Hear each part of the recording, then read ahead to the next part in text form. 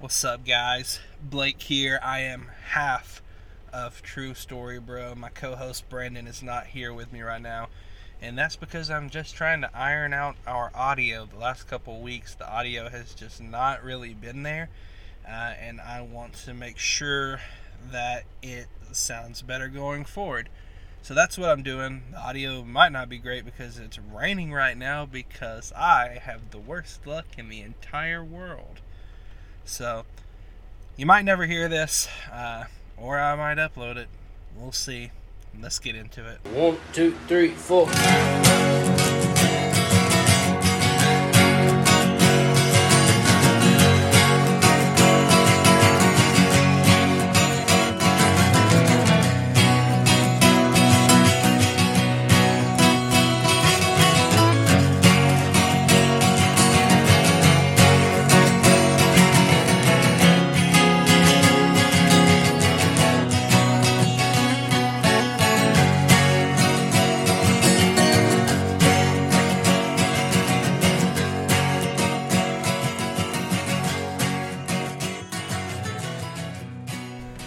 What's going on, guys? I know I kicked it off a minute ago, but I want to let you know a little bit about what I'm going to talk about for the next couple minutes. Brandon and I had discussed doing a segment called True Stories for the Boys, or we may rename it. We're not really concrete on that right yet, but basically a segment where we have a guest on, or just us personally, we're telling true stories, whether that's stories from like your partying days or just like crazy stories. We think that would be a really interesting segment, so it's something that we want to do more of. So I guess I will be our first true story, and hopefully Brendan will be on the next one. I say hopefully, definitely Brendan will be on the next one. It's not like he's leaving or anything. But for this story, I need to kick it on back to the spring of, I think, 2015, when early in the morning, me and 4 of my close buddies got together to go to the Volunteers spring game, the orange and white game. Just a bunch of college kids. We're pretty much just going because it's free. So we all piled into my Nissan Titan at the time that I had just gotten like a couple of weeks before. It was new to me. It wasn't the nicest thing in the world, but it was the nicest vehicle that I had ever had. So, at the time I'm like, man, I really want to take really good care of that. Go ahead and tuck that fact into the back of your mind, because that's going to come up here in a little while. So I go to pick up a couple of my friends, and I'm knocking on the door. They're not answering the door. They're asleep because they had partied the night before. So I finally get them to wake up. They come outside. One of them is wearing my hat. I don't even know where I lost the hat, or where he got the hat, or maybe he's the reason I lost the hat. But either way, he had this hat on. I got my hat back. So that was that. We get on the road to Knoxville. It is, let's call it 5 a.m., give or take. The 3 guys in the back are doing Jaeger bombs at 5 a.m. And that basically is going to set the tempo for how the rest of the day is going to go. And if you've ever done Jaeger bombs before, it's just like pouring violence right into your body. So they're getting hungry, and they're wanting to stop and get something to eat. So we stop at a Cracker Barrel. And now this is back in 2015. I know these new age Cracker Barrels are selling alcohol now, but back in 2015, Cracker Barrel was a good Christian, wholesome establishment that frowned on the sale of alcohol. So when my friends asked the waitress if they sold vodka, you can only imagine the shock on her face and how quickly she let us know that no, they do not, in fact, sell vodka. They probably asked her another 3 times just to be sure that she wasn't holding out on him. So we eat at Cracker Barrel. I don't think anything else really eventful happened there. And we get back on the road. And we have a pretty smooth trip to Knoxville. I'm sure we almost had a couple of wrecks or something. That's just par for the course when I'm driving and trying to tell stories. But we get almost into Knoxville, and one of my friends, and we'll call him Jody, starts talking about how he needs to pee. Well, I'm not just extremely familiar with Knoxville anyways, and I wasn't just super comfortable driving all these drunk guys around in a town that I've never been in. I wasn't just like a pro at driving in big cities anyway, so I'm like, man, I just want to get where I'm going. I'm like, hey, you're going to have to hold it. And he's like, dude, I can't hold it. So this back and forth between you've got to hold it and I can't hold it continues for the next minute or so, and then he reaches up and grabs an empty Mountain Dew Baja Blast bottle from my center console and pulls it to the back. And I am, at this point, fully aware of what is about to happen. So he's now peeing into this Mountain Dew bottle, and I wasn't watching, but he started talking about it filling up, and all I could think about was the scene from Dumb and Dumber where he's peeing into the beer bottles, and the one guy's got a handful of beer bottles while he's still filling them up. And so I whip it off into the next exit and pull into a Waffle House. So now we've been to a Cracker Barrel and a Waffle House, and this is the first time I'm putting that together, but we really hit some breakfast establishments that day. So we go to the Waffle House. He goes inside to pee, tries to hand me the bottle full of warm pee. I'm like, dude, absolutely not. So he just throws it on the ground, and I'm like, he screams, and I'm like, we got to get out of here. I'll loop back around and get him. So we pull out. I hit a Mercedes, and I'm really hoping that the statute of limitations is up on that one, because I did not turn that in. And so we pull back around, get him, and we head to Knoxville. Now, a couple of broke college kids, like I said, we were pretty much only going because it's free. We were not prepared for parking payments. We were not going to pay for parking. And so we decided we would park at the Walmart, which is, I would say, a decent haul away, and just, walk to the stadium and try to find some tailgates. But we did not count on the fact that people do not get just as rowdy for the spring game. There were almost no tailgates. And Jody's got this backpack full of liquor. I mean, probably 50 pounds or better full of liquor. And several times, because he's got a beer in his hand, several times people on campus were like, hey, you can't do that on campus. But no means yes for Jody. So he keeps on, and we found out that a couple of guys that we knew were in a parking garage with some other people, and they were pre-gaming, and so that's about as close to a tailgate as we could figure. So we went to that parking garage. Now, that parking garage is where things first started going sideways. And, that's not really true. 5 a.m. Jaeger bombs is where things started going sideways. But really, for this part of the story, that's where things started going sideways.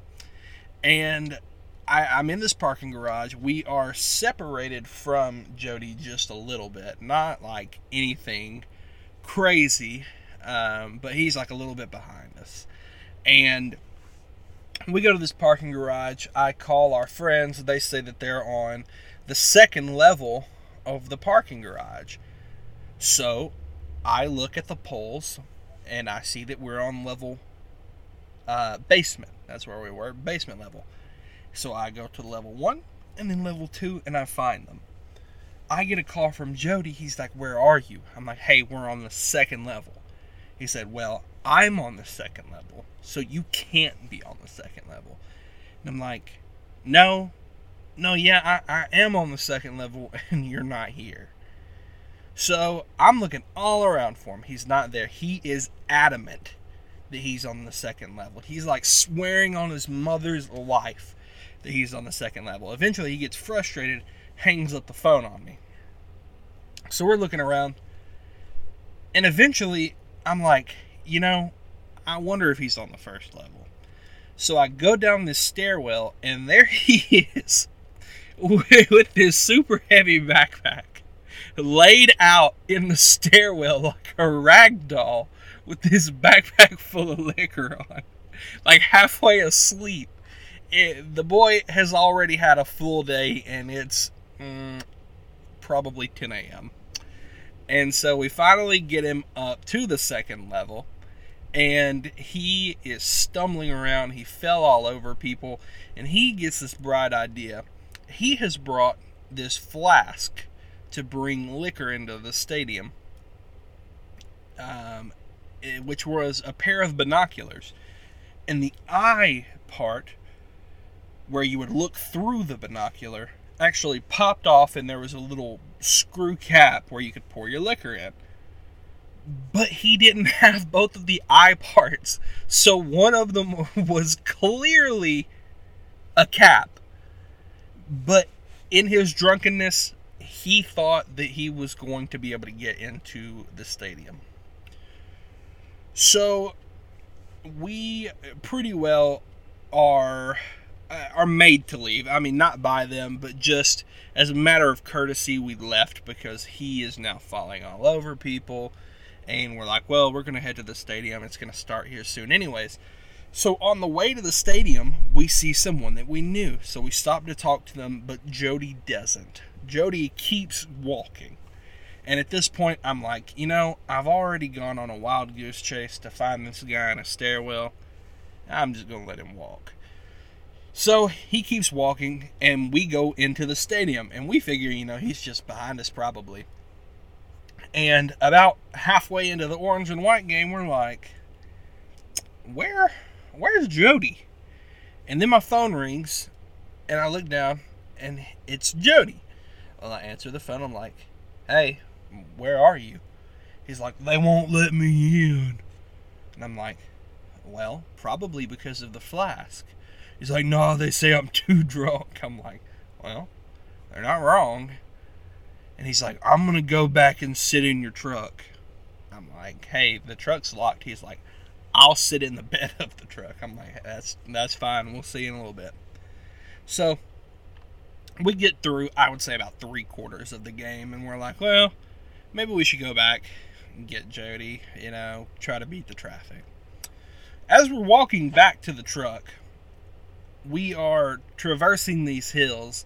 And none of us had drank nearly as much as Jody. And these hills are killing us. We're all heavier gentlemen except for Caleb. And we're like, there is no chance that Jody has made it back to this truck. None at all.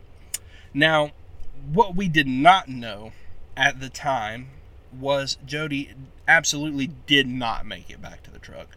What happened was Jody started walking and found out that the hills were there as well, and took the path of least resistance to an amphitheater nearby where he laid down and passed out. We are looking everywhere for Jody because we now have made it back to the truck and he isn't there. So we're calling him, and his phone is going straight to voicemail. And even though at this point he is in the amphitheater, we have no idea where he is. So we're having to toss around ideas like, did he stumble onto some train tracks? Did he get arrested? Is he in a hospital? Has he been kidnapped? We don't know. We have no idea. So your imagination can just go as far as you'll let it. And I did a very not smart thing, which is let his girlfriend know that he was nowhere to be found.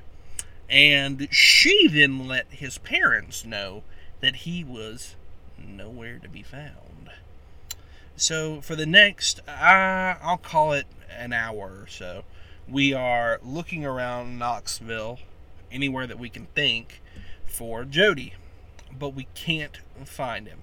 So we do what any concerned group of friends would do responsibly whenever their friend is missing.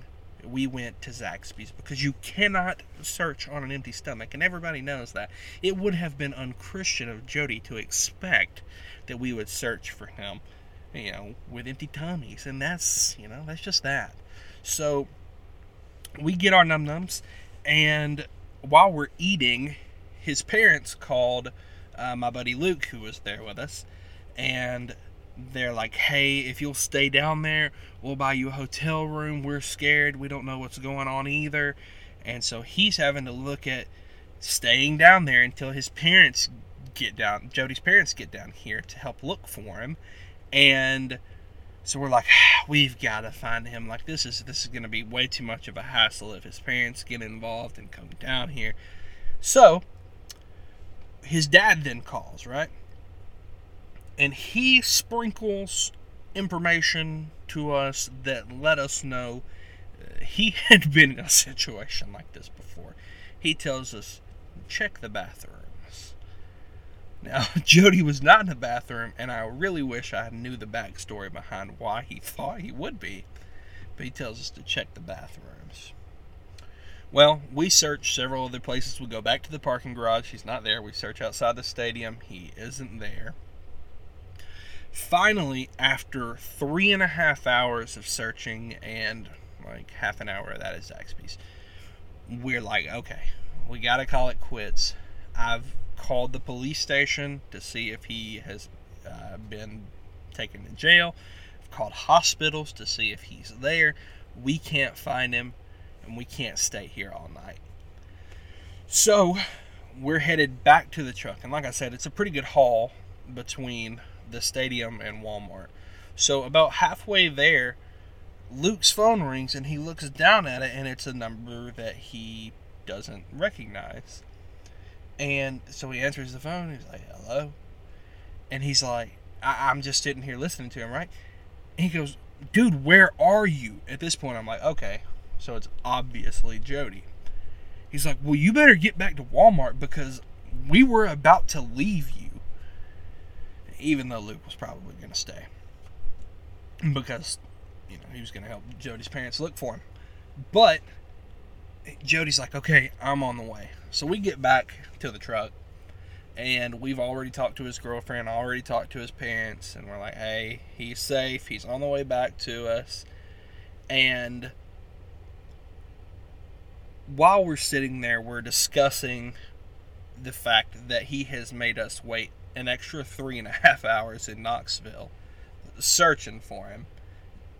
And Luke says, I think I'm going to punch him in the face.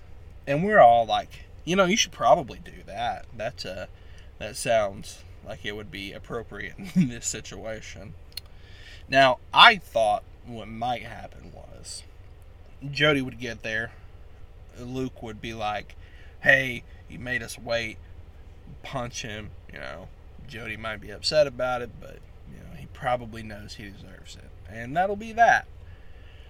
What I did not expect to happen is what did happen. Jody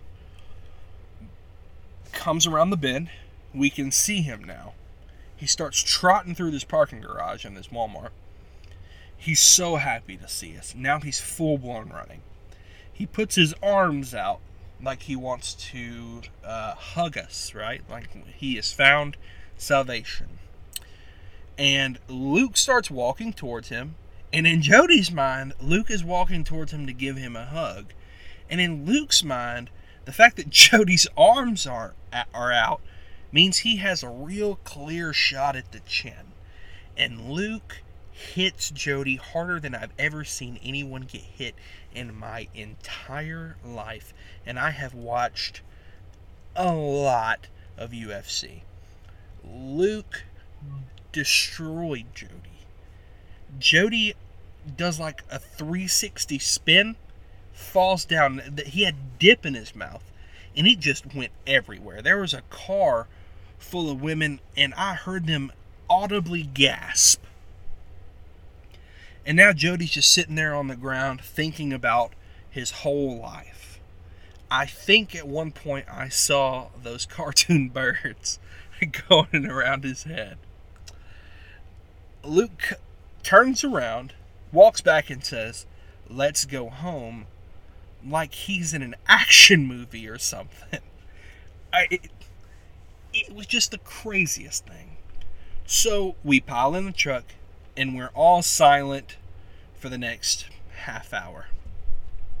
And finally, Jody speaks up and says, "Well, that sucked." And we all just lost our minds laughing. And it was at that point that, no one had to say, "I forgive you." We were just all kind of there. You know what I mean? Between friends, things happen. But I won't leave you with that.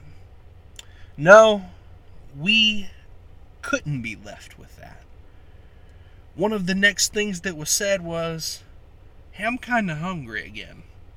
So, me being the man I am, I took my boys to McDonald's because Daddy provides. Daddy provides. So we go to McDonald's, and we're all standing around Jody. Jody's in the middle. His face has now swollen up so much that I think his eye was like swollen shut. It looked like he had a tumor on his face. It was huge. And the manager of McDonald's, I think, thought that Jody was like in a battered woman scenario. He's like, "Hey, are you okay? Should I call for help?" And Jody's like, "Yeah, no, everything's good." So we eat our McDonald's. We make our way home as friends, and that was one of the craziest days of my life. From start to finish, Jaeger bombs at 5 a.m., the hardest hit I've ever seen, and someone offering Jody help because of the goiter on his eyeball. So this has been the first episode of True Stories for the Boys, True Party Stories. Like I said, we haven't really hammered down a good name yet. If you have a suggestion, let us know. Also, want to let you guys know I have started an Instagram for the page. It is TSB Pod on Instagram. So go give us a follow. And if you don't mind, drop us a rating on iTunes. That's something that will help us get to the front whenever someone searches True Story Bro. So I would really appreciate that. Thanks for listening. We'll catch you next time.